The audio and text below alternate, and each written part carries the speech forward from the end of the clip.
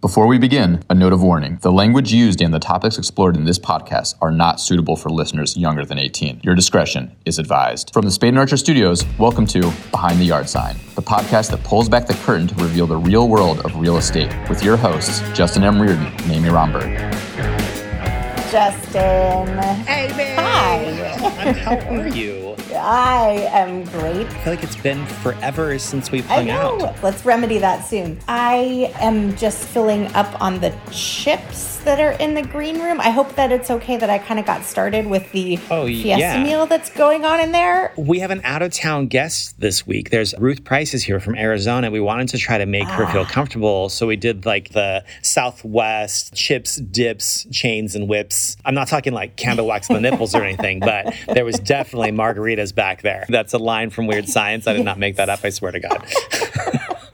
How do you retain these things? I've never been someone that movie lines stay in my brain. Because I am still a 12-year-old boy stuck inside of a 47-year-old gay man's body. So this is one of the things I have to look forward to when my child turns 12. Yes. We don't really have any personality at all, so we just recite movie lines constantly. That's what boys do. So, and I like literally my high school friends, we do a Zoom every weekend at noon on Sundays just to stay in touch throughout the coronavirus. And it is literally people just throwing movie lines back and forth to each other. We don't talk about anything in our lives at all. There's nothing personal. We just recite movie lines. It's kind of gross. Which is amazing because that just sounds like, I'm just going to be honest here, Justin, that sounds terrible to me. It is. Yeah, but I love them anyway, so it's good. I love that it keeps you connected. We do a once a year, we all get together, go to Palm Springs for like 3 days. And it literally takes 2.5 days for us to get to a point of actual intimacy where we're actually talking about our real lives because boys were so guarded with each other. It takes those 3 days of like being separate and by ourselves to like actually build those relationships. It's something that our guest coming on, she is amazing at building and maintaining relationships. She's this person that like, whenever I think about her, she's the one who calls me first because I'm like, I should totally call Ruth. And then of sure shit, there is like a voicemail on my phone. Isn't that crazy when that happens? She always beats me. But some people are just, I feel like there's this connection that happens with them that just like, it keeps you in each other's thoughts in such an interesting way. It sounds like you've known her a while. I've known her for a long time. Yeah, I think we're going on like 10 years at this point. I would love to say that it was like she has a CRM that like sends her a ping and says like, don't forget to call Justin today. But I think it's honestly like just her personality. I'm sure that's part of why she's a pretty amazing real estate agent. Should I go back there and get her? I would like to not leave her alone too long with all that guacamole and all those margaritas because, I want some at the end of all this too. So speaking of her being alone, Joff Metz is back there too. He's going to be our second guest today. And he's one of my boys from the call and the Palm Springs trip. He's one of my boys and he does our music. So we get to talk to him later on too. So, okay, I'll be right back. I'll go get her. Are you going to be okay here for a few minutes? You got enough? Do you want to refill on that margarita? I'm going to think of movie lines that I can share with Joff. I'll see if I can come up with anything. Perfect. Don't go dine on me, Goose. Amy, let me introduce you to Ruth Price. Ruth, this is Amy. What'd you think of the green room, sis? Thank you so much for the margaritas. How did you know they're like the Arizona state drink? We wanted to like make you feel comfortable. Yeah. Absolutely. It's so good to meet you, Ruth. Good to meet you. Tell us about your 20-year journey in real estate. Where were you born, first off? How'd you get into real estate? Tell us the whole thing. Next year, I'm celebrating my 20 years in real estate, which is kind of amazing. And I'm proud to say that I'm lifetime real estate pro and survived the craziness of this business, including the major crash of 2008. I originally was born in Romania. My family immigrated here when I was 11 with literally about a 2-month notice. So I did not know any English. We really didn't know very many people in the U.S. And my parents packed up and moved to the States with a suitcase. Wow. Arrived here and they say, here you go to school. Where did you arrive in the U.S.? Like, what was the first city you landed in? We arrived in the Portland area. We did have one family member there. Other than that, we really didn't know anyone. I got over the jet lag and went to school, did not know any English. It's a crazy introduction to America. And that pre-adolescent age is so tricky anyway. I'm sure it's remarkable just to land someplace totally new as an 11-year-old. Yeah. Shortly after that, my parents actually moved to Bend, or we moved to Bend, which is in Oregon. It's in Central Oregon. I'm sure a lot of people are familiar with it. That town's on fire right now.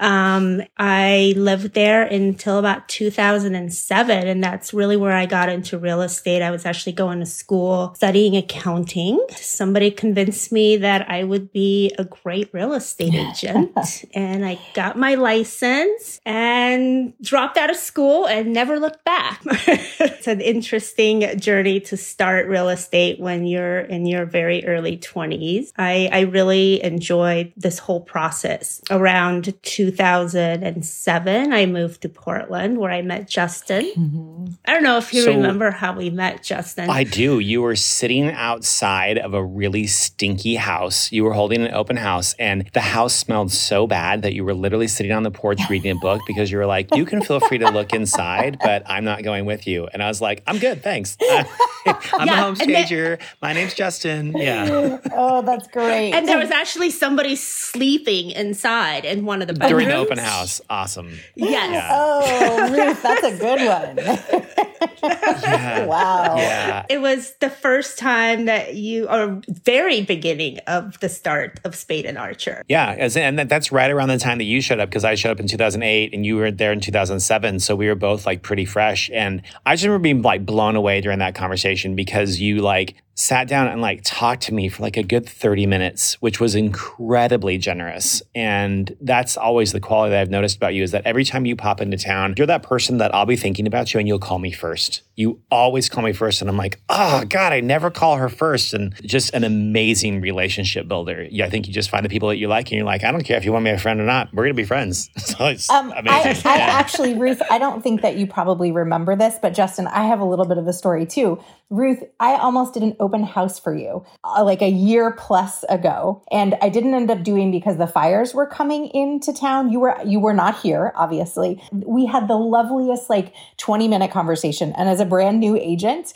I'm sure you have these lovely conversations all the time. But for me, I was like, oh my gosh, this really experienced person just gave me like 20 minutes of her time. We chatted about real estate. You were like absolutely lovely. So clearly that is something that you offer the world.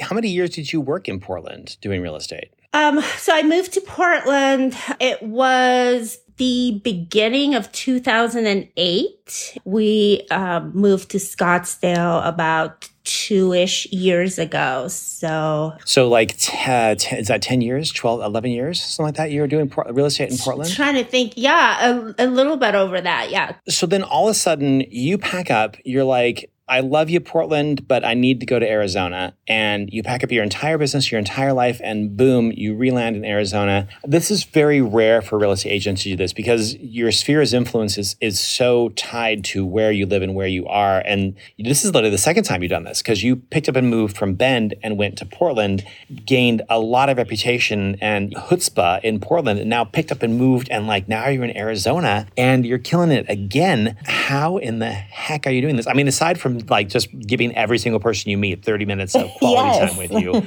how the heck are you building these relationships and making this happen so fast? It's amazing. Well, the first time took a little bit longer than the second time. When I first moved to Portland, it was sort of on a whim. I was dating this man that was already living in Portland, and I was a pretty successful agent in Bend by most people's accounts, and it was really hard for me to convince myself of it. Apparently he wasn't enough of a reason we're no longer together. He wasn't enough of a reason to just pack up and move, but it was just getting harder and harder to commute back and forth. And I was in Portland one day and said, you know what, I'm going to wait for a sign to tell me that I should move to Portland. I went back home And I'm really not kidding, but within like a week of saying that, a friend of mine called and said, I want to sell our house. And at that time, his house was about 7 times the average sales price of anything in Bend. So I was like, there's a sign. This is my sign. As soon as this house sells, I'm just going to like make the transition. And it was probably about 12 months at that time. There was not a lot of houses in that price point in Bend, period. And the ones that were there were like on the market for about 12 months before they found a buyer. This was like November 2007. The market was still okay, but kind of like starting to show a little bit of cracks. I put the house on the market, and within 2 weeks, somebody flies in on their private jet and says, I want this house, and here's a bunch of cash. Could your clients be out in 2 weeks? Because my family wants to be in by Christmas. And wow. My client was like, yep, we'll make that work. I can't believe we even got this price, and sold the house this fast. And I went home, booked a mover, moved to Portland within like 30 days. Took a little bit longer to kind of get going in Portland because it was the start of 2008 and I was young and kind of traveling a lot. Really, I just built my business a little bit slowly through just relationships. I mean, that was pretty much how I did it. It took a lot longer, but it really paid off for me to not have to worry about, who I'm working with. All the referrals came through like trusted sources, which kind of gives you an ability to really have more time and quality time with the people that you're working with instead of chasing a lot of leads. And the second time was also a move on a whim. Apparently, it's the story of my life. But I was in Portland, living the life, becoming successful, and life sort of bitch slapped me in the face. And at 36, I got diagnosed with lymphoma, which was a complete, out of the blue, life-changing experience. And it took a couple of years to kind of get through that. But I realized, you know what? Portland was just not a happy place for me. There wasn't anything necessarily specific wrong with it. I just found myself that I would be on vacation and just thinking about my next vacation before I even came home. I just wasn't really excited to like come home. And I was in a relationship, a really solid relationship at that time. And I got through the lymphoma treatment and I said, you know what? Why don't we go somewhere sunny? Picked up and moved. Took our chances. And this second time around, it's actually been much easier to sort of transition into real estate. First experience. As soon as I got my license, I was like, okay, now what? What am I going to do? And I kind of am a believer in signs and putting things out into the universe, for the lack of a better word. I got my license. I was reading a book or an article, and there was a little blurb that said, this time you're not starting from scratch, you're starting from experience. I was like, you know what? This is my statement. And within a few days, a friend of mine called and said, I'm moving down to Arizona. Can we buy a house? And that's how it all started.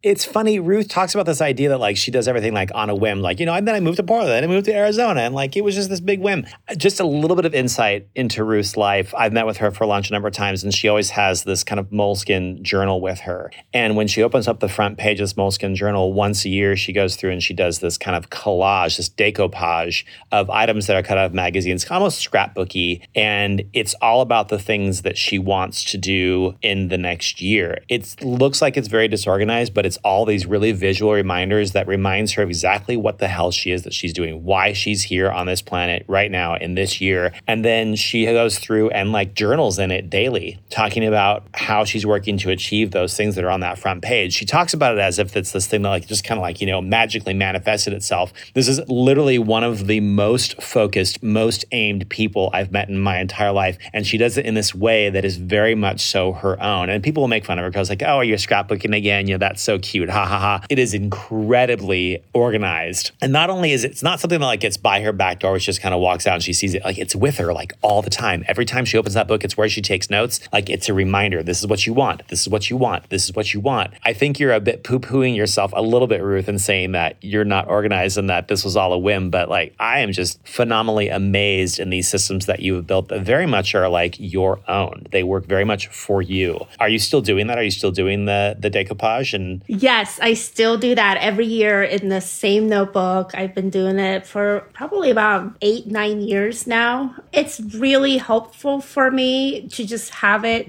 there daily and something that's portable. Sometimes I don't even realize, I guess I look at it not daily, but weekly. I do that and kind of make my list of things to do based on that. But I have been amazed over the years how many things have just kind of come into my life that are little visions of what that was without even me working on that specific goal at that time. I always talk about the same thing over and over again. Opportunities, when they land in your lap, all you have to do is just not bat them away. And when you are constantly aware of what opportunities you want, it makes you so much more capable of not batting them away, because no is a very easy answer. It's very easy to say no to like any kind of opportunity lands in your lap. But when you know it's what you want, when you are prepared to say yes, when that opportunity lands in your lap and you are able to actually do it because you've been reminded constantly on a weekly or a daily basis, that's what you want. It's so much easier not to bat those things away. I think it's phenomenal. What's the biggest lesson that you've learned in this transition to Arizona? I mean, I've always been a huge relationship person. I feel now more than ever, it's been really apparent how important relationships really are. And just nurturing those relationships, I kind of feel every day when I check in with people that are important to me. It's kind of like watering your little garden. Some of the seeds you don't see for a while, some grow really fast and go away and never come back, but it's still like the process of watering that's important. That is kind of how I ended up jumpstarting my business. Is a lot of my clients are coming from relationships that I had in the Pacific Northwest with people and other agents. So it's been really valuable to get started here pretty fast. And the other thing that I wasn't doing so much in Portland, I was really more doing it for fun, but I've taken it a little bit more seriously here, is power of social media. So I've been really intentional about that and how I use it. And I'm really using it to meet people in person, especially in a time where, I've been here most of the Corona shutdown. So It's not been quote unquote, normal times. What platforms are you concentrating on? I am mainly doing Instagram with a touch of Facebook. What's your handle on the Instagrams? Desert Style AZ. You have to check out her page because it is stunningly beautiful. She has such an amazing eye. And I just love this idea that like people reach out to you and they're like, hey, I want you to help me buy my house because you have really good taste and you're going to help me find the place that I think is beautiful. It's really been very interesting. Ruth has an amazing eye to see exactly where trends are going. She's very capable of looking at it and be like, this is what people are going to find beautiful right now. And I don't know if that's just your taste or if it's your ability to anticipate what people will find beautiful, but it is a beautiful page. Go check it out, please. Have people been reaching out to you through there? It's just now really starting to snowball. So I've started using it because I didn't really have a track record of sales here when I first moved here. And so what I thought I would do is, okay, I don't have a portfolio of sold homes here, but what I'll do is I'll show somebody that wants to work with me kind of what my taste is. A lot of times people come and say, oh, I want a modern house, but that means something so different to everyone. And so I started putting out there the things that I liked and trying to attract the type of buyer that has the same aesthetic or wants as me. Sort of intentionally used Instagram as like a visual portfolio of like what my taste is. in hopes that somebody looks at it and says, that's my person that would get me and what I'm looking for. So I've been using it for that. And I've also been using it to meet people in person. With Corona, and, Arizona hasn't been shut down as much as other states have, but it's still, a lot of things have been canceled as far as in-person meetings, and I don't have kids and not a lot of other activities like where you meet a lot of people at one time. So I've been intentionally using Instagram to make relationships online and then take them offline in real life. That's great. That's great. Yeah. It's fantastic. I don't think it's everybody that can do that, Ruth. I mean, I think so many of us see it's my online stuff stays online, and the fact that you're able to transfer those relationships to start them and then to bring them into your life in a different way, I think that's remarkable. I just closed a client from it recently, so it's starting to really pay off. It's a lot of time, but it's definitely worth it. I kind of related to going to a bar by yourself. If you go out into a bar by yourself and you're dressed nicely, nobody's really going to walk up to be like, hey, I want to talk to you. If you want to actually meet somebody, you have to initiate. You have to say hello. You have to be like, how are you? Where are you from? What are you drinking? You have to start a conversation. And so with Instagram, you put all this stuff out there. It doesn't matter how beautiful your page is. If you are not working to interact with people, if you're not reaching out to say hello, no one's going to reach out and say hello to you. All of us feel like we are unworthy of a response. We all feel like we're unworthy of talking to somebody, especially when you become a fanboy and you're like, Desert Style AZ, her taste is so fantastic. She would never talk to me. Like, she's way too out of my league to talk to me. And so to have you turn around and reach out and be like, hey, I noticed that you like my page. I would be interested in talking to you, blah, blah, blah, and starting to build those relationships. If you're not willing to reach out, you will not get the interactions out of it. And so getting the pretty stuff out there is the baseline. Then you got to reach out and say hello. This is a really kind of stupid question for somebody who moved here from Romania and has battled and beat lymphoma. Gosh, what was your hardest day in real estate? After you've been through that, clearly there have been some real struggles and you are quite a fighter. I get the feeling that not a lot phases you at this point. So what was your hardest day in real estate so far? That is definitely a hard question for me because I do sort of let things go and never think about them again, especially in real estate. It feels like people are really stressed all the time. And a lot of times they make decisions that may not be who they really are under normal circumstances. But I would say if I was to think about the last thing that really affected me, it actually involves a Spade and Arches staged house in Portland. It was my client was trying to save up money to buy his dream home and bought this house that he was trying to, rehab. He had a full-time job, so he was doing this on the weekends and at night, and he worked tirelessly for 6 months to get this house ready for market. And it was a challenging neighborhood, kind of a challenging street, actually. We finally found somebody who was staged by Spade and Archer. Everything looked great. It was just really the area and the street and get into contract. Somebody that was there at the house had left the patio door open. And somebody came in and literally completely just destroyed this house. Oh. It was so hard to see. It was kitchen appliances that were brand new were cooked on.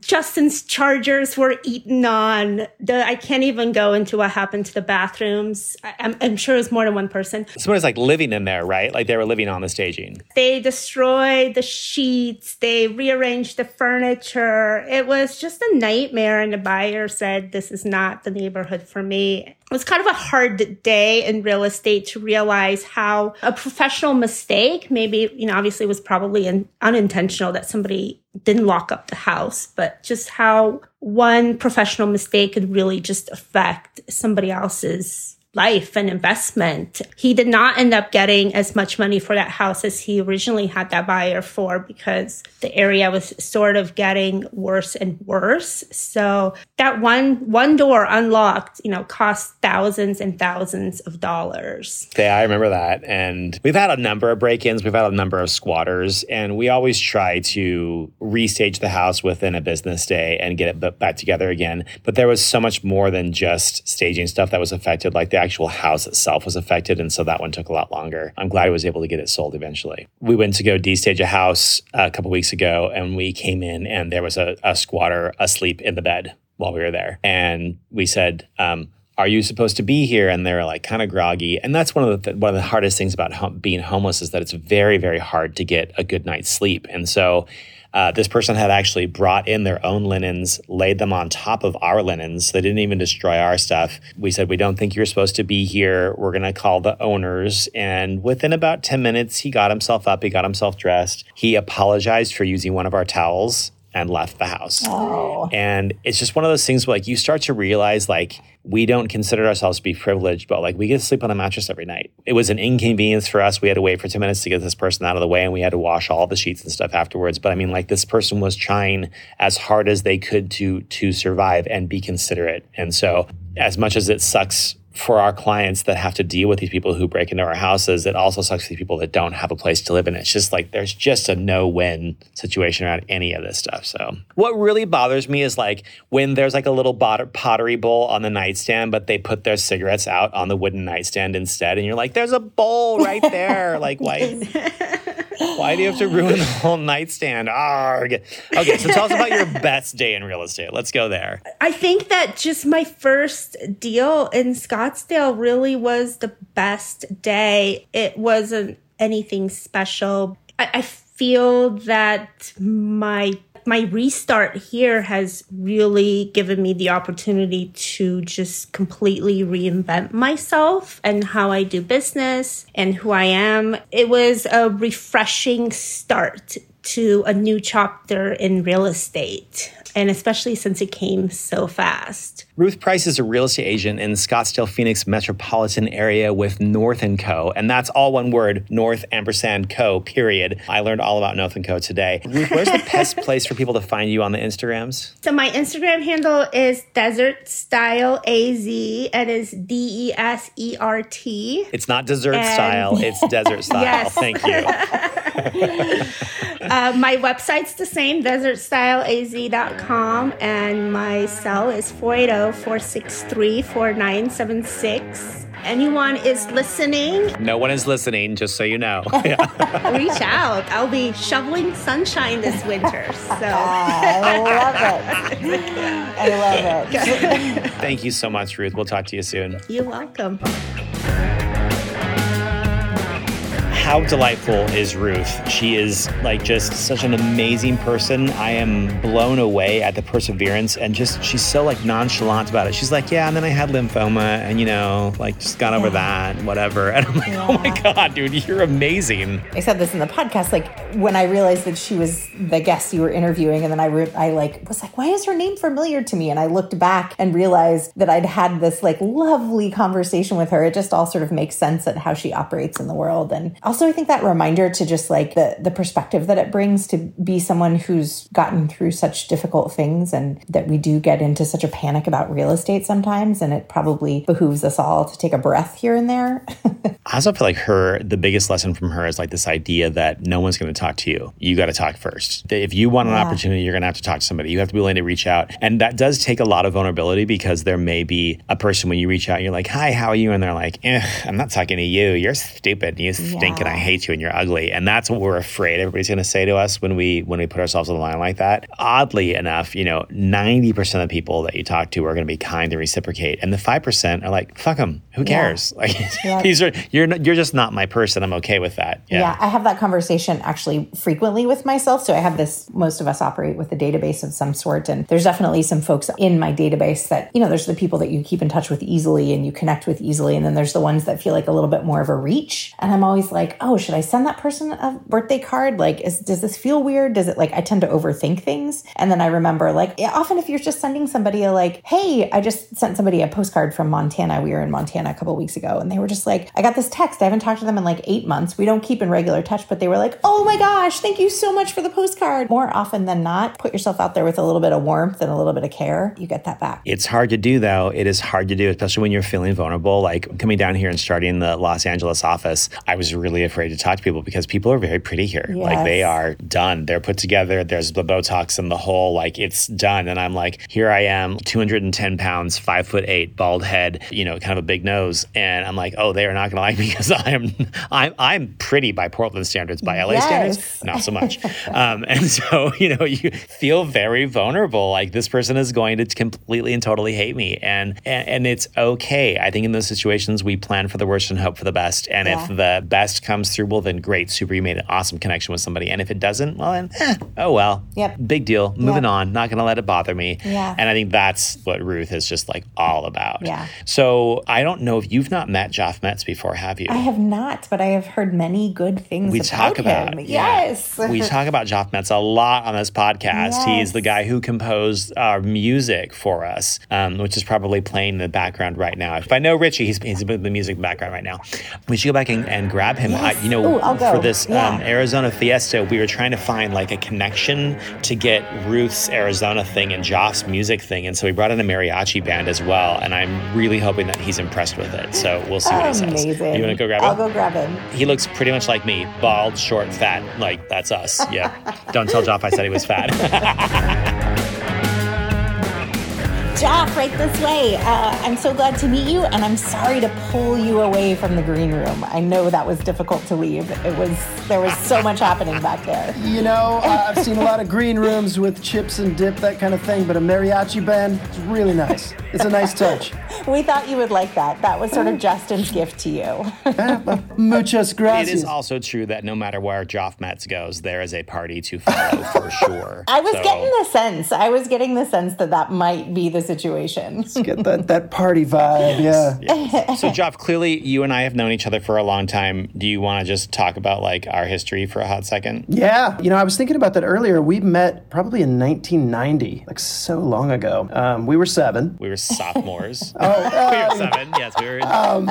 But yeah, we met in high school, and always been interested in music and was playing guitar back then, and that's become kind of a big part of my. I was really honored when you asked about doing some music for this podcast. It was super cool. I want a little more context. Were you tight in high school, or were you just classmates, or how'd you find each other? Joff was my best friend. Yeah, we were tight. So you were tight. You've seen each other through the days. We went to this Catholic prep school. I transferred there in the 9th grade, so I was the new kid freshman year, and then Justin transferred in his sophomore year.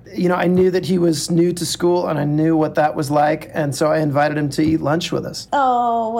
Yeah. So on my first day. Seriously? He was sitting behind me, and I was feeling like seriously lonely, and he was like, hey, man, are you new? And I was like, yeah. And he's like, do you want to have lunch with us? And I was like, yes, I do. Here we are. That is so sweet. 31 years later, and we're still best friends. Like, that's kind of amazing. It just so happens that we live in the same town. But when we started a podcast, I was like, I would love if you would do the music for us. I decorated Joff's house, and he did the music for our podcast. And so it's been very mutually beneficial. I love it. What was your inspiration for the theme song, Joff? I tried to approach it with you the same way that I would with any client like that, was just to try to understand the intent and who the audience was, and in this case the medium. I mean, this is the first time that I'd ever done a podcast theme, and I'd listened to a bunch, but I wanted to kind of research it and think about what specifically this needed to be that was different.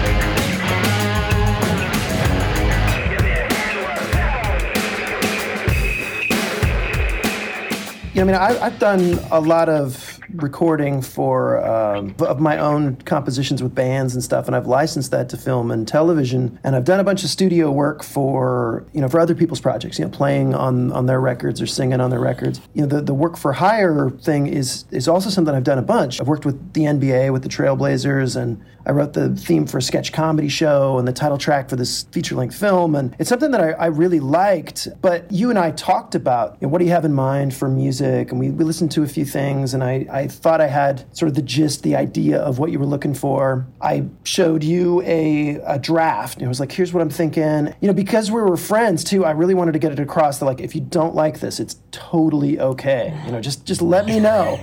Because this is so hard. Like, oh God, it's awful. I have to put this in my website. Right.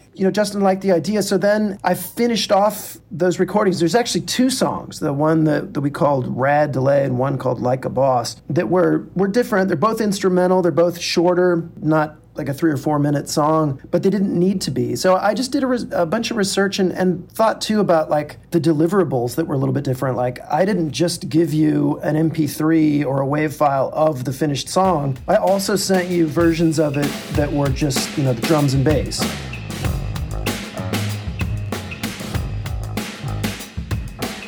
Or just a snippet of the guitar, a minor chord or a major chord, something that you could use as things to punctuate the show, or that you could use at your disposal and keep it cohesive musically. That was sort of my thought, was like just really trying to understand how you're going to use it and then give you something that would allow you to be flexible with it and mold it to whatever your intentions are. I had no idea what I even wanted. And so going through and having you ask those questions and having me figure it out made it so that it was a whole lot easier. And then when the deliverables came through and it was like literally 15 different tracks, whereas like some of them were like 5 seconds long.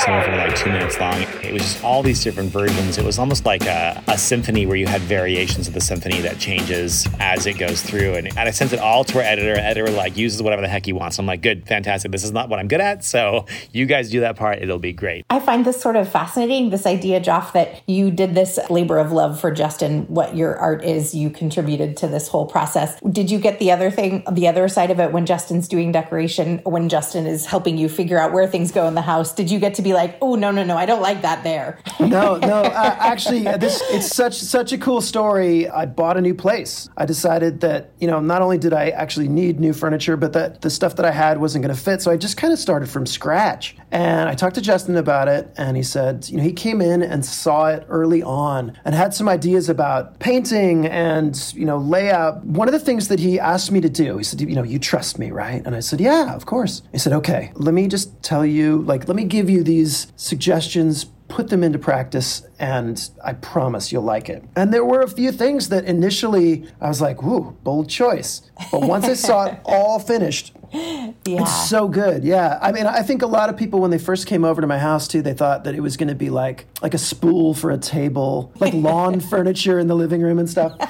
Like a bunch of cool guitars. Which but is then what just... it was before I got there. Wow, yes. Okay, yeah. So I left the spool at my old place. The other thing that was really cool too is that, we had the painting and the flooring and all that kind of stuff done. But in terms of furniture, in terms of actually like staging the place to be lived in, Justin came in with a blank sheet of paper, just kind of a rough sketch. And I watched him do it, and he sketched out where the couches would go and where the coffee table would go and where the rug would go. And, he had ideas for art on either side, behind the couches. And because of the way that it was painted and whatever, I saw the whole thing come together. We went to the warehouse together on his off time, a Saturday or Sunday. He picked out stuff, what do you think? He would say better this or that, there were a couple of choices on me, but beyond that, we just loaded up the truck. I helped him move it in. I saw what he'd done, and I was like, oh, this is so cool. So much cooler than I would have come up with. I keep it the same. It's exactly the same as it was. It still does look exactly the same, Yeah, no, it's killer. I'm sure it's like Justin, the first time that he heard the music that you were putting together for him, I'm sure there was just like same sort of sense of like... Brilliant.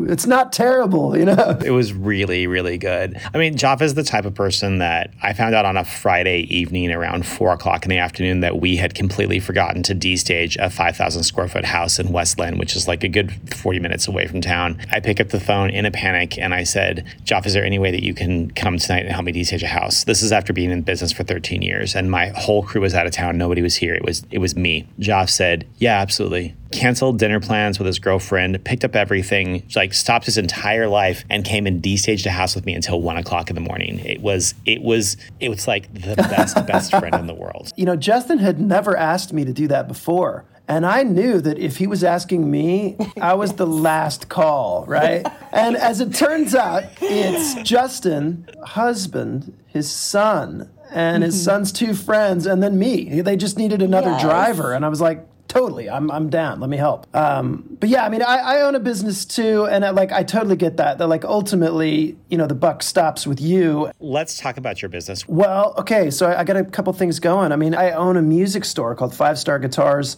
and you can check that out at 5starguitars.com. It's all spelled out. I've got a couple of bands that I work with, and we're starting to book shows again. So you can check out antsinthekitchenband.com. It's my funk soul cover band. That has a horn section. Can we just talk about that for a second? It has a horn section. Yes. And backup dancers. This is a cool-ass band.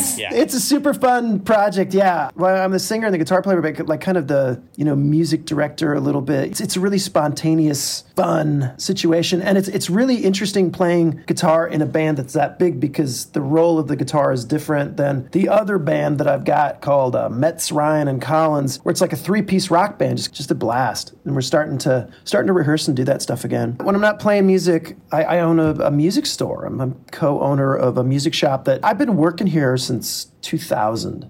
But it's been really cool. It's been an exciting way for me to be involved with music. Didn't you guys win an award last year? Well, I'm glad you asked. I couldn't fit all my trophies in the green room. I left them in the car.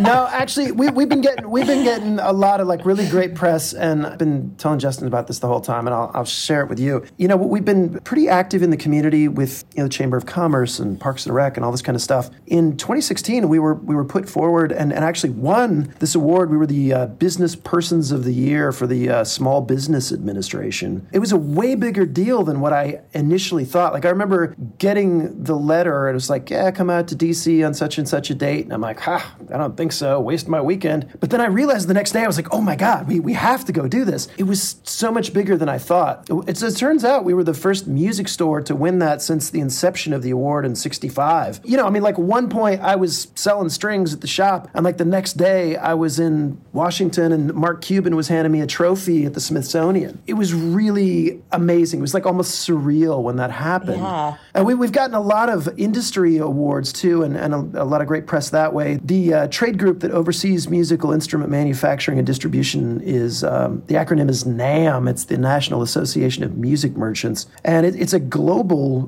group that each year choose 100 stores that represent best practices worldwide. And we've been in that list since like 2014, but we've also, in 2018, we won in a specific category for best turnaround. It was sort of acknowledging everything that we had done with the store since we bought it. It meant a lot. Nobody really reads those magazines but us, but it felt so good to get, a pat on the back from those guys. These are the best stores in the world. And so it meant a lot. And then in 2020, we won this thing called Dealer of the Year, which is like the highest honor in the industry. It's like best movie at the Oscars, exactly. Right? Yeah. Wow. Yeah. So, especially in 2020, which was such a turbulent year for us. At one point we had to furlough all of our employees, and I wasn't sure what was going to happen, if we'd be even in business by the end of the year. In January of 2021, we were named Dealer of the Year. I saw that we had been nominated, and I honestly thought, like, wow, hey, a nomination, that's a nod, that's something new. One of these days, maybe we'll win it. And I didn't even think, like, maybe I should prepare a little something to say just in case.